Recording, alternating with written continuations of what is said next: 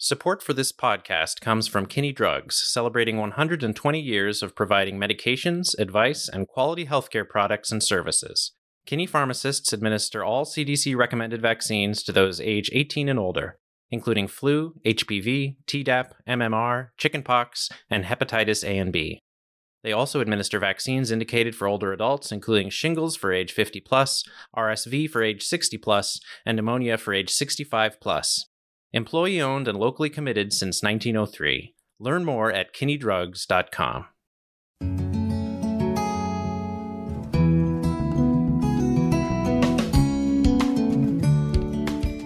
It's so much easier to make it big, make it humongous.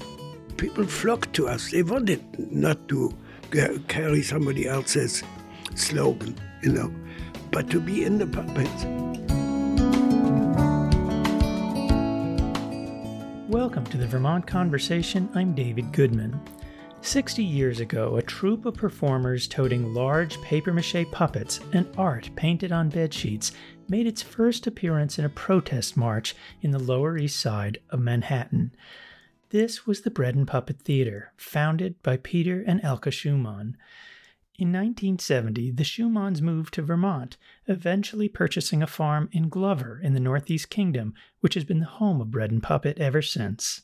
Over the course of its 6 decades, the oversized puppets and art of Bread and Puppet have become the iconic image of protest around the world.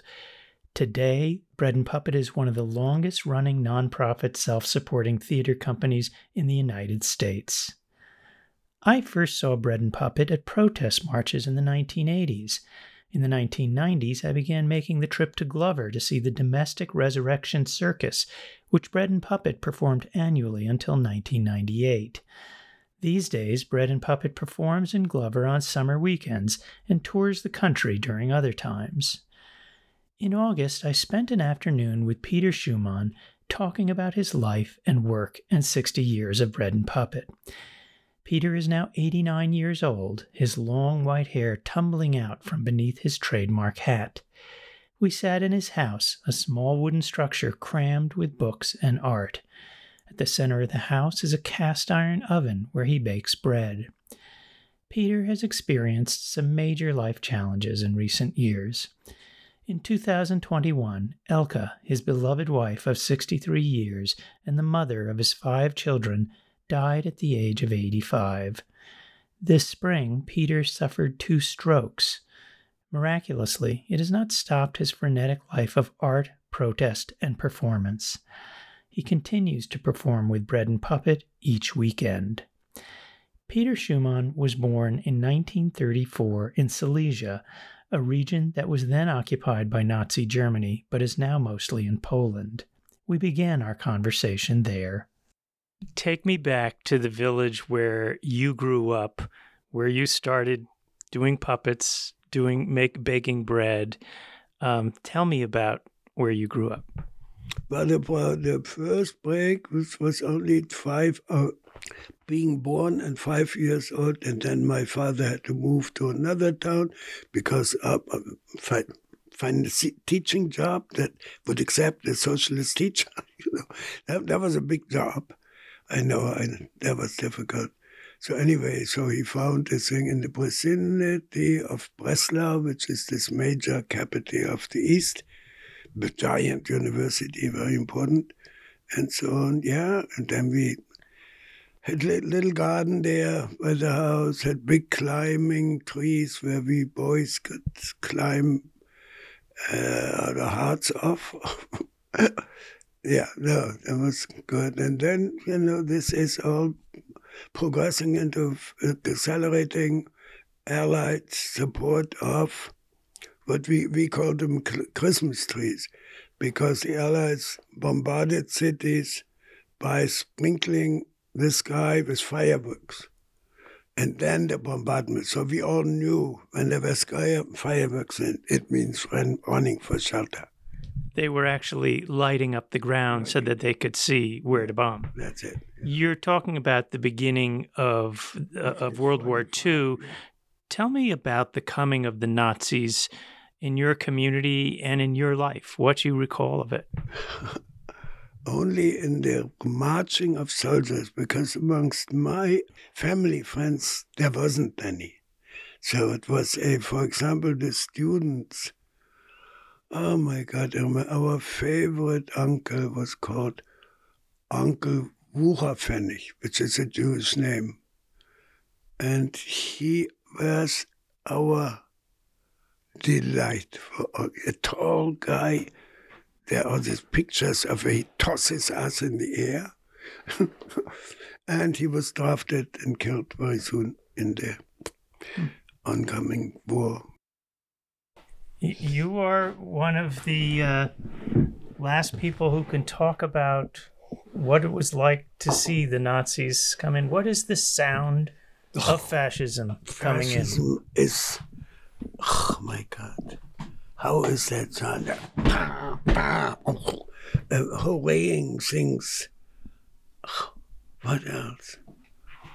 I think the wildest thing is the stomping of the the rhythmical stomping of the pizza. I don't know. I can't do it because it's a learned sit. A step. What is it? I think it goes like this. Goose stepping. Yes, goose stepping. Right. Was that horrifying to see that kind of thing? And it just started in your community. People started marching like this. No, I wasn't as, I wouldn't say community, because it didn't include the aunts and uncles and so on. It was something in uniform, But then they also did it into youngsters. The youngsters imitated the grown-ups, I think. But luckily I was too young, so I wasn't in that thing yet. But my brother was, doing that, yeah. How old your brother was in the Hitler Youth? 3, not in those years. He was too young then, because I was 5. He was 8 then, so he would have, when we moved to Breslau, probably. And I don't remember he went going away for any of that, so, but he must have been, yeah. And did he end up escaping with the family? Yeah. And what year was it that your family left? 44, Christmas 44. That's when the bombardments took a hold of the whole Breslau area. This is the Allied bombing. The Allied bombardments, yeah. And we heard the Russian tanks in the distance. Yeah. So that was also unmistakably big stuff coming on. Did you view the bombing as coming to save you or coming Not to hurt at you? all. It's just destroying us, Yeah. I mean, and then later on, when we realized this, the bombardments, well, we moved when we were in what was it? 47, when my father got that school job, we moved to Hanover. Hanover, that is another big industrial town in Saxony, which was big industries and totally destroyed, especially the working classes. The big high-rise and the Nazi style of Mussolini style, like housing units that were built at that time, totally destroyed, full of women crawling through the rubble and cleaning bricks. There was a sight at that time, but just chains and chains of women going through these things and cleaning bricks and making them into stacks for building something. After World War II, the Schumann family moved around and finally landed in Munich.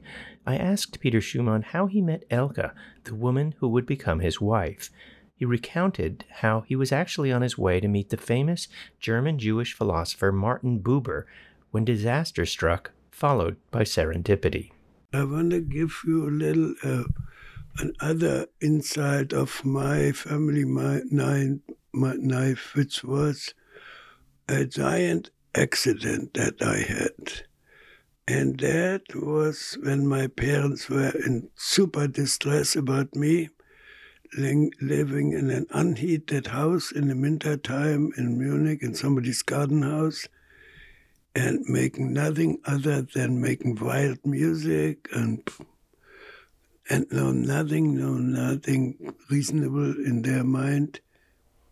And so my father happened to know Martin Buber, the philosopher, the guy who did all the collection of Hasidic tales and all that. I don't know if you remember, but he also was very well known for philosophical items like thou and me and books like that. And my father knew that I was a fan of Buber. So my father used that because the fact that Buber had a teaching job at the university in Freiburg, and I lived there. So my father made a meeting, an audience for Mr. Buber. And I went my bike, I got over excitedly to meet Mr. Buber in person. And I ran into a motorbike, ended up in the hospital with severe brain damage, a hand smashed in my head, and in that state of being in bed with that big, severe brain injury, a friend brought Elka to meet me there because he told her that we are looking for dancers for our dance company. And that's it. And we got married. Basta. That's the story of meeting Elka. Yeah. So instead of Mr. Buber, whom I never met, I met Elka. Peter and Elka Schumann married, and in 1961, now with 2 children, they moved to New York. 2 years later, they would found Bread and Puppet Theater in the Lower East Side. I asked Peter why they moved to the U.S. Why did we come here? We didn't like America. The whole idea of going to America was disgusting idea for us. It's capitalism, awful, you know. So I didn't want to be there. But then living on the Lower East Side was not capitalism, was anti-capitalism, was doing things. We immediately started doing little street shows and things. And we had very good friends, made more and more puppets. We did big parading things. First, it was just normal things, anti-red, anti-cop marches, voter registration marches for mostly Puerto Ricans, that kind of thing to persuade people.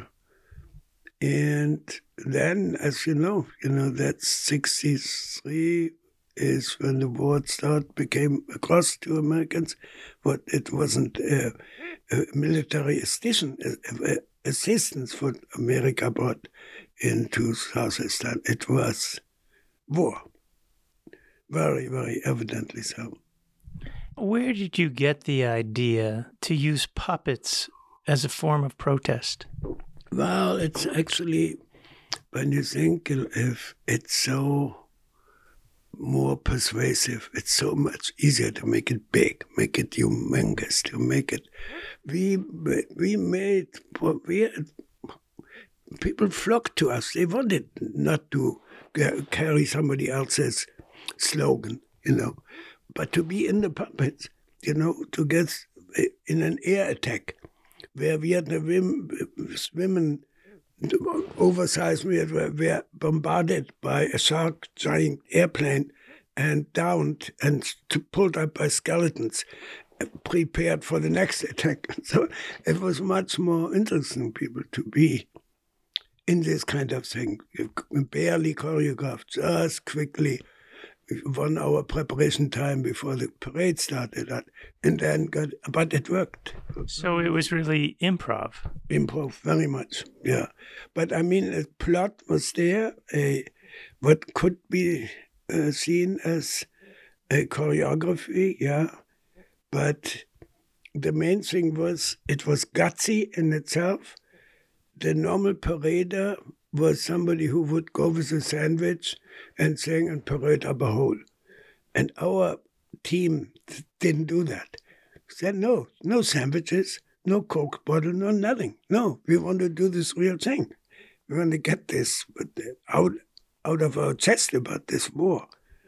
And people did that. They took to that very much. That's the puppet part of Bread and Puppet. Tell me about bread and why that's so important to what you do. This the importance in my growing up. It was the one reliable food source. So my mother always saw to it that we knew where to find a mill where can find some rye or something, and most of it was gleaning the fields, and a little coffee grinder at home. So the source of livelihood. My mother always baked 7 loaves, 1 loaf for a day for our family. So yeah, and she did it. And then in the village where we lived, there was a big style clay oven like I have it, where the whole village would line up one morning. The baker would be in charge of fire making, put out the loaves in. Everybody had their different stamp, how to lift their loaves so that you recognize them. And he puts them in. Yeah, 3 hours later, people come, pick up their loaves, and that's enough for 1 week, and then they do next week again. Your sourdough starter started 160 years ago, you told me. Mm-hmm. What do you know about its origins? No, I don't. I would have to fantasize. It must have been from Zeus or somebody else, some divinity, I'm sure, sprinkled it down. Now, my sister, who was equally interested in continuing what my mother taught us, this is the reliance on bread as the staple food.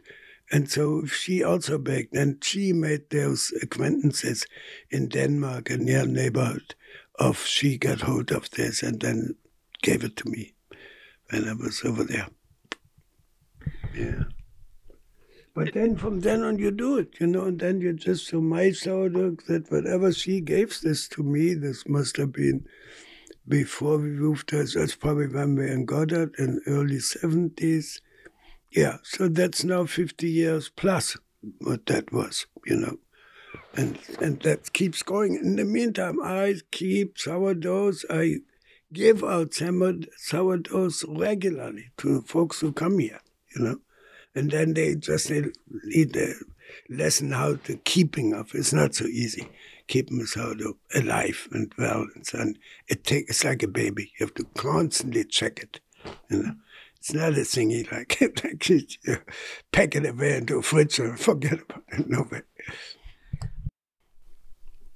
We're pinballing around your life, and now I want to go to Vermont with you.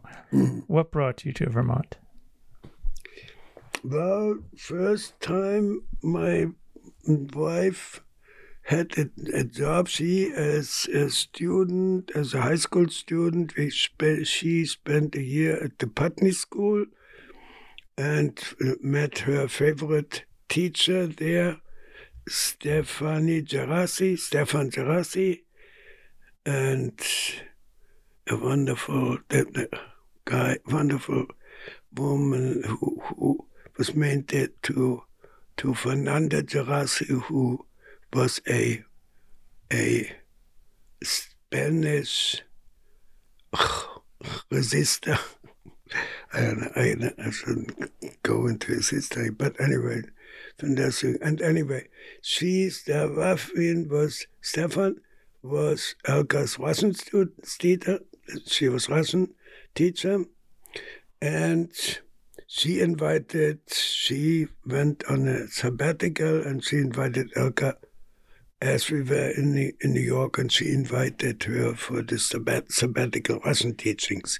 At the Putney School. So Elka began teaching at the Putney School. Right, and that brought you to Vermont. Yeah. We went there just for a year, then we went back to New York. Then we lived in New York, continued on the Lower East Side till 70. And in 70, a bunch of students and faculty from Goddard College got together and invited us to become theater and residents. So then we followed that instruction, and and then we had Goddard gave us a beautiful little Kate Farm, a wonderful little place with a big barn, gorgeous. And had a studio in there, and we did performances in there. It was terrific.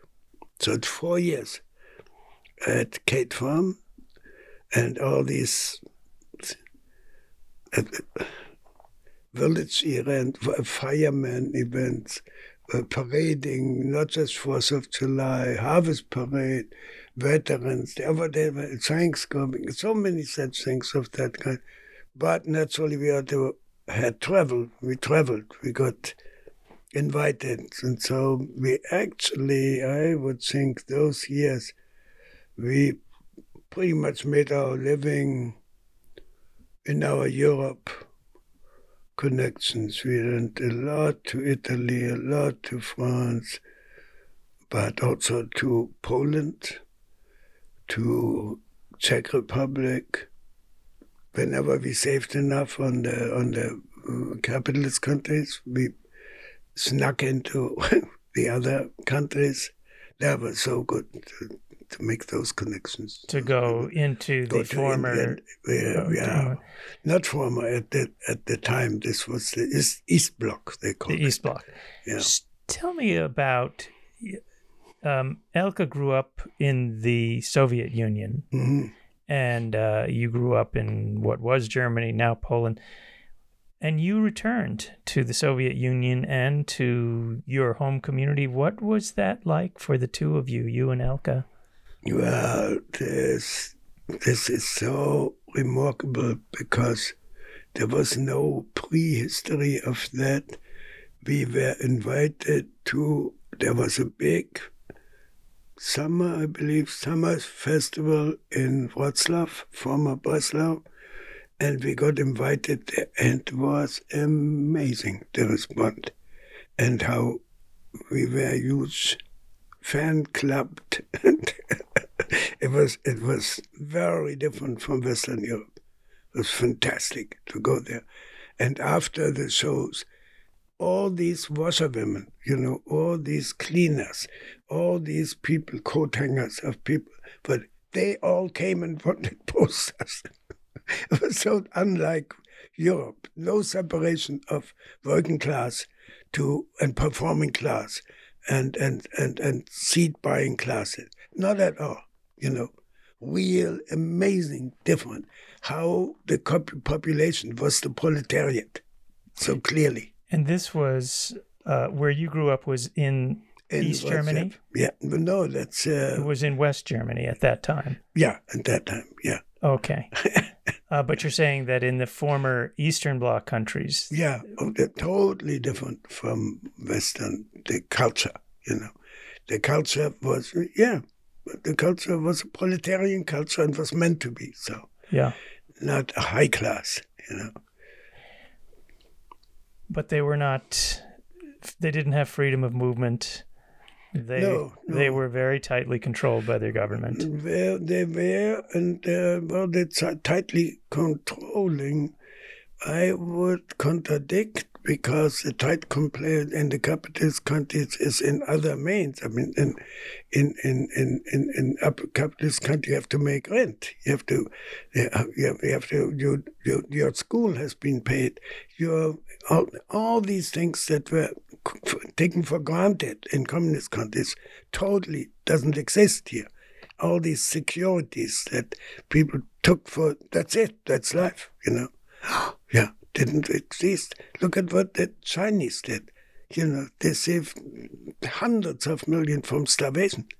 But what they did in way of turning around it, and that they never got credit here on the western part of what they did. Do you think actuality. That there could be a bread and puppet in the former Eastern Bloc or China, a protest theater troupe that protested its government? I would think so. You think so? Yeah, I would think so. Yeah. And actually we have, there's so many fancy examples of that. When we traveled in Europe, most of our invitations were from communist communities in the Toscana, lots of them there, and in other areas in Calabria, where repeatedly we got invited by communist communities that were on communist, not again and again. What do you think they saw in you and in Bread and Puppet that they wanted to invite? Well, the communalism, the egalitarianism, the doing a thing instead of just talking things, making them, walking them out in the street, doing plausible narratives that people can easily understand, all of that. Yeah. This is the 60th year of Bread and Puppet. What does that make you think? Wow, my God. So what do we do in the 61st year? I don't know. But, I should make a sarcastic remark. So I'm waiting for my third stroke and smoke longer cigars. No, it's just... No, it's good, but that doesn't mean that this is an establishment that can just continue. Not at all. The methodologies of how to make art out of bed sheets and out of clay and papier-mâché. We just used up our last bit of cornstarch for papier-mâché making last year. We bought half a ton of cornstarch 30 years ago, and we made all these thousands of passwords. Papier-mâché. Puppet from that. Yeah. And that's how it is. It's a garbage culture. So you go and collect the broomsticks, you do bed sheets. Now I'm a bed sheet painter. People give me their bed sheets and I paint them. I look carefully what's in the bed sheet, and then I paint it. How do you think Bread and Puppet has impacted our culture, the culture of protest, and just a culture generally? What has been its biggest contribution? I think, marching maybe, parading. Yeah, they go into the outside instead of inside to bring issues into the open, to go a little bit beyond just sloganeering in explanatory, what do you call them, sketches. Yeah, to make it so. Yeah, but the other big thing, I should say, is that we are living in the landscape, and we are living in the landscape with the gardening and all that. But also the audience is in the landscape. So the audience cannot just see puppets. The audience is forced to see the thunderstorms and the sunsets and everything. That's part of what they see as the spectacle. And we always tell them, well, you don't like the puppets. Oh, just look up. The big stack of spectacles coming just in the cumulus is there. Almost every hour. Amazing. How did the little town of Glover, Vermont become your home? By good luck. Elka's parents were looking for like people do when the retirement age comes, they're looking for something where to have peace and harmony, it's called. And so they looked around, probably had Elka in mind, and they traveled around and they found this farm, and Elka's mother, the Russian peasant woman, she took a big liking to it right away when she said no, and her husband showed her all kind of other stuff, and she just said, this is it. She came out of the out of the sugar beets, went down here, saw it. Yeah, she said and she was so right. How has the work and performances of Bread and Puffet evolved over these 6 decades? It used to be you had these big domestic resurrection performances, and they were out in the field here in Glover. Yeah. Explain the evolution. Yeah, but it's, I can give you the example of, for example, the bread baking.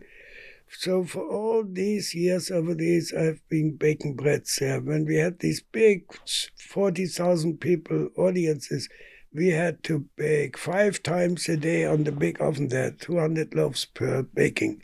And we did that even in reparation in the Thursday, starting Thursday baking. Thursday, Friday, Saturday, and Sunday, continuous with huge sourdough makings and grinding. And that still didn't prepare me for what I found out only last year. Took so many years, which is I started measuring the wood. I started measuring everything of what we're doing. And now when I'm baking, I don't know, I didn't show you, it's like 2, 3 big trays of bread, these big loads.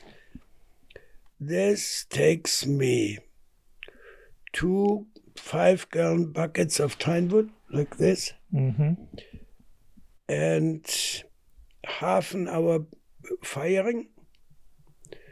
Then I rake the embers over the brick to get it warm, and then half a layer. So the total burning time prior to baking the bread is 1 hour. And I toss the loaves in there, close the door, seal it with a wet towel, and it comes out 22 hours later. And that's all. 22 hours of later. baking. That's it. And the thing is still hot. There's still embers in there. And this is all from 2 buckets of pine forest, which we get from our pine forest anyway, because there's always trees damaged by either lightning strike or storm coming in or whatever. Every loaf of bread comes out differently. Yeah, every loaf comes out. When you bite into your bread, how do you know it's perfect? No, I'm anti-perfectionist, so you know. Anti-perfectionist. Perfectionist. Why are you anti-perfectionist? Because there is no such thing as the perfect loaf. There is a variety of very, very perfect, close to perfect loaves. Definitely, yeah. No. Right now, I'm very happy with, for example, it took me 30, 40 years for puppeteers to accept my rye bread.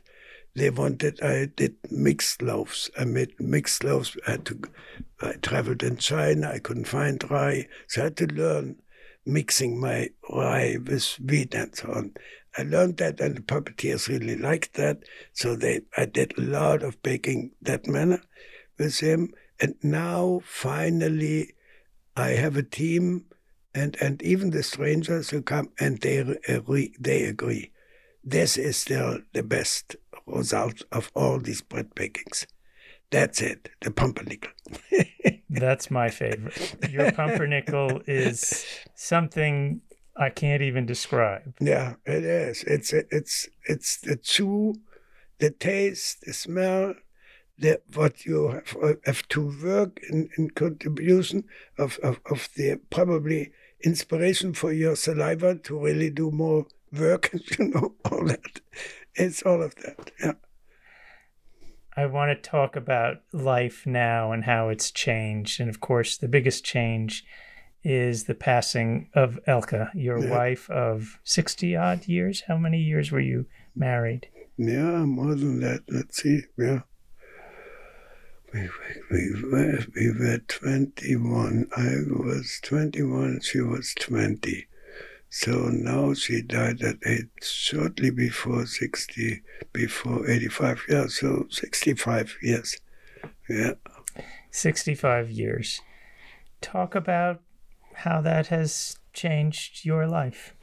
Yeah, totally. I mean, we roughed it tough. We make it rough it tough. We didn't have any designs of how to make incomes, how to be lucky. We were lucky. We're old friends. When we came back from Putney, we looked for where could we live on the Lower East Side. And the friend said, oh yeah, this is rent control, $28 per month. $28 for a family of 7, yeah, not so bad. You have 5 children. Yeah. And that's how we lived till we moved to Vermont. And $28. Now, when you go to that same block and you want it, it's 20 height, $2,800 for that apartment. That's right. And subdivide it. Yeah. No, we're pretty lucky, The good luck plays a big part of all this. Not design. No, designing, no. We went 2 and 4, we did this and that, yeah. But there's so much good luck. And that the kids stayed healthy, that we stayed healthy. A big influence was Elka's grandpa, Scott Nearing, Scott and Helen, who came regularly here visiting. Helen helped the hell of a lot of the feeding people the bread. And for people who don't know who Scott and Helen Nearing were, they were really giants. Gurus. They were gurus. Explain. Really gurus for the back to the land thing. They did that thing in the 20s when he was fired from universities because he was a radical, was against First World War, all these things, and against annihilation from Russia and China. He traveled to Russia and China illegally, all of that. He was a real principalist, really, and it was a terrific gardener and back to the land person in excellence, really somebody who could show people how to do it, Harvested his on the coast of Maine, harvested the seed weeds to make their compost, so many good tricks that he introduced to the people in the area who didn't know how to use the harvesters. Yeah. Talk about life after Elka and how her passing has impacted you. Yeah, no, it's not difficult. No, just, terrible. Yeah, just suicidal, trying to get out of that. Yeah, trying to find a way of without despair. Despairing a lot. It's okay. Yeah, just how it is. So, yeah. It's sort of downhill development, naturally. Yeah, that's how it goes. How do you console yourself? How do you... I don't. No, I mean, I have kids, I have grandkids. I have company. But no, I'm also... suffering from loneliness, from despair, from no seeing any sense in what I'm doing. A lot, that's all right. But it goes away. It's just an individual a speck of dust, it's called. Speck of dust. Does the work that you have created and the life that you've created, when I came here at lunch, you're surrounded by people. These are people who come here to make the productions on the weekend. Mm-hmm. Does any of that give you comfort? Naturally, a certain amount of comfort, but between the choreography, the directing, and all that stuff, that doesn't come close enough to real conversation or to real understanding of why you do things in life and at all. So that's confined to special friendships and so very hard to come by anybody. So by any standards, you know. What gives you the greatest comfort that gets you through the day and through the week? No, hard to say by somebody who's always overproductive. So I cling to my productivity, so I need to. So I do big, vast amounts of outputs, but that doesn't mean I believe everything I do at all. It's just, it's a comfort to have to be busy producing, you know. The producing doesn't have in headlines or it doesn't have an oversight. We call them possibilitarians, you know, people who go after things as they could be done, that are possible done. Possibilitarians. Possibilitarians, yeah. That's a good translation of a book that Robert Musil wrote after the collapse of the Austro-Hungarian Empire, that he called The Man Without Qualities, der Mann ohne Eigenschaften. And in that he invented an office of the soul. And in that office of the soul, they invented a new person called der Möglichkeitsmensch, the possibilitarian. It's pretty fancy thinking of this guy, of Miss Robert Musil, was a weirdo living in the Austrian, the high culture of Austria, and of this collapse of that Hungarian Empire, and had all the qualifications of being well read, well philosophized, and seeing what was needed there. So, and he called it that, the Möglichkeitsmensch, the possibilitarian. And you think of yourself as a possibilitarian? Well, I have to try to preach people. I tell them, let's be proletarians and possibilitarians, okay. So you mentioned to me that you had just had some strokes. 3 strokes? 2. When did this happen? No, just a few. One, I'll forget, in May or something like this. Yeah, early spring. A few months ago. Yeah. And what happened to you? Well, that one part of my body didn't obey. I tried to adapt myself, and I said, please get up. And it didn't obey. It didn't. It just didn't want to get up. And then I went to the bathroom, and my daughter found me with collapsed. And she took me to the hospital. She realized it was a stroke. And then, as I told you, then I got out of it real good in protest to the hospital. I hated it so much, and I wanted to get out of there. And I thought, if I could persuade the chief doctors, that I'm and yeah. And it seemed to work, and it worked, and they let me go. Well, how did you persuade yourself to get out of the stroke? By teaching myself to speak as clearly as possible, by repeating myself, to saying it, to have answers to where they ask. Because the hospital people are not on a very high level of questioning at all. The officers is the same thing, this, what's your name, what's your age, what's your mother's name, blah, blah, blah, all this blah, blah, blah, blah, blah.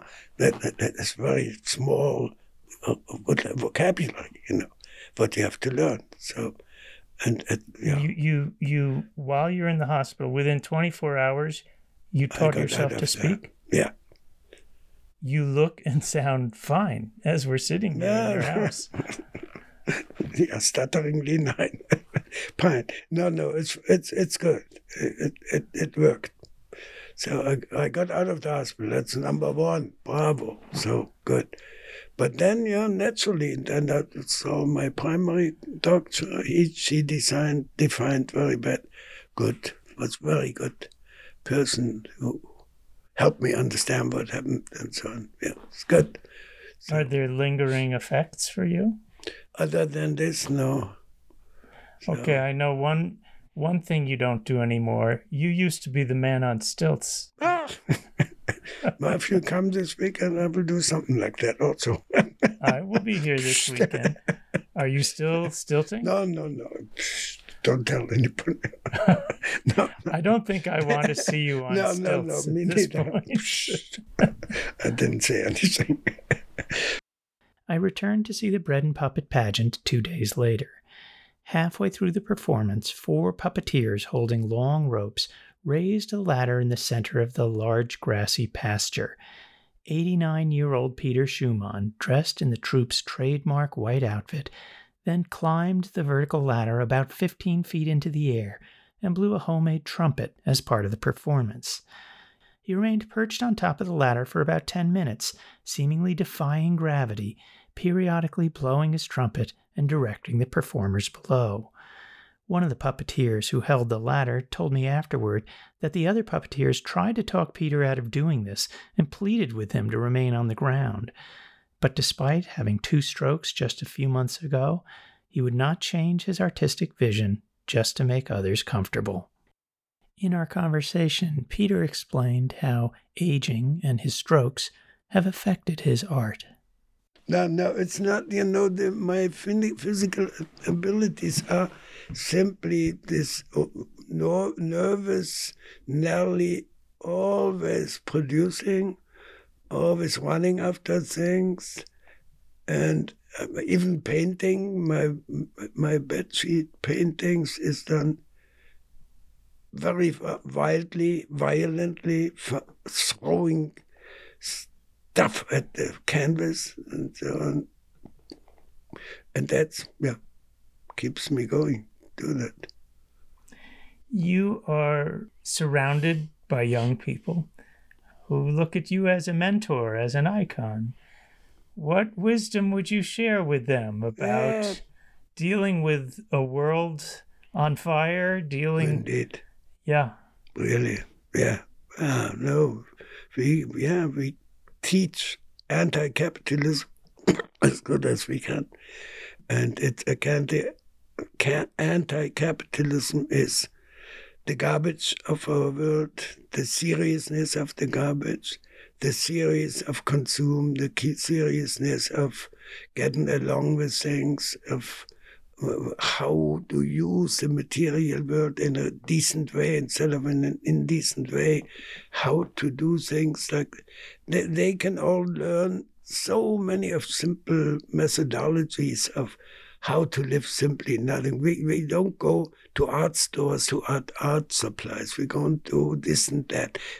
All of this can be invented and made, from what you have. Sticks are available and whatever. We began this conversation talking about growing up in a community and then seeing the arrival of fascism, of Nazism.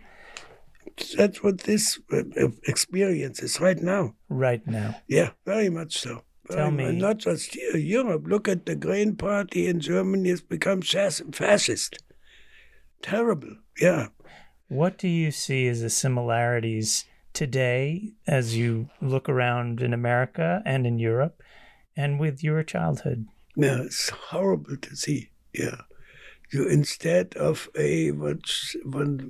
what one should hope would be a greater sophistication in these choices of cultural choices, what you do. So instead it goes to this primitive word of strongmen, mechanic strongmen methodologies of how to solve problems. When I take a look at what they do with this war making, And not that there's 300 or 800 American stations around the globe, but, when I think of Assange, okay, yeah, there he is. Yeah, in Australia, a new request for a State Department to deliver him to the punishers over here. Are you kidding me? Because he reveals U.S. war crimes, and for that he needs to be dismissed. You're talking about Julian Assange. Yeah, I mean, unbelievable. How concerned are you that America today could fall into fascism? Extremely so. Yeah. But I mean, okay. This is Trump country here, the Northeast Kingdom, very much so. The Trump Psalms will grow as we speak. And it's classical. The right wing is it's autonomous people who don't want to be told what to do and so on. And that's what dictators like and need this kind of support. On the other hand, we have been exceptionally accepted from this by neighbors. Pretty astonishing, because it would have been so easy to get the brunt of it, putting a little gasoline fire in the museum of it. So easy. It's the easiest thing in this world if you want to punish somebody, Nothing like that. Nothing, I shouldn't be proud of it because it can happen. But it is amazing. The neighborly, mostly because Elka was here, because she was able to have good neighbors. I'm not, but she was.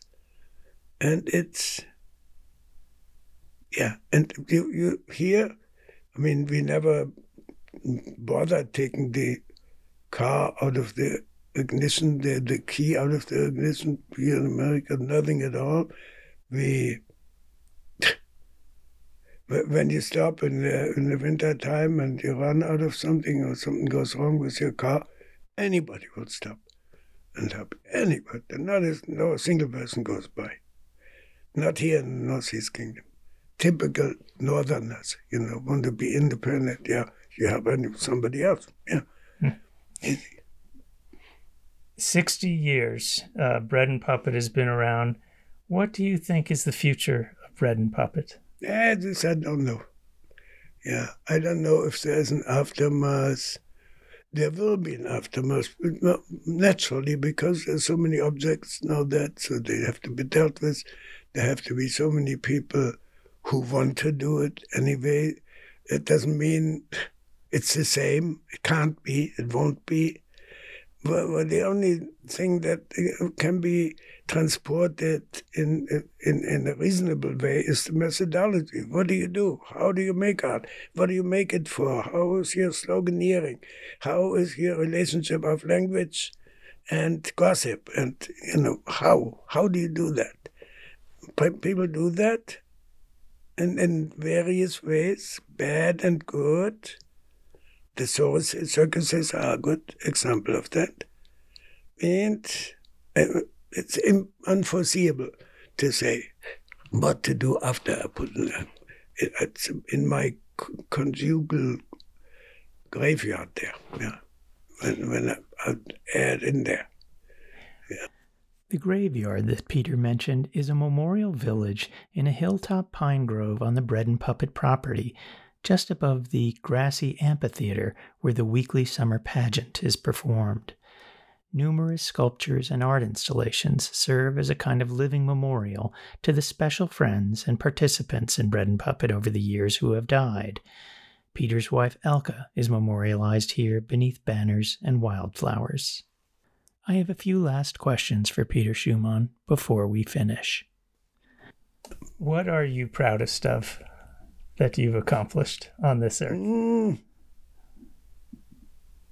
don't know. I'm not a proud person.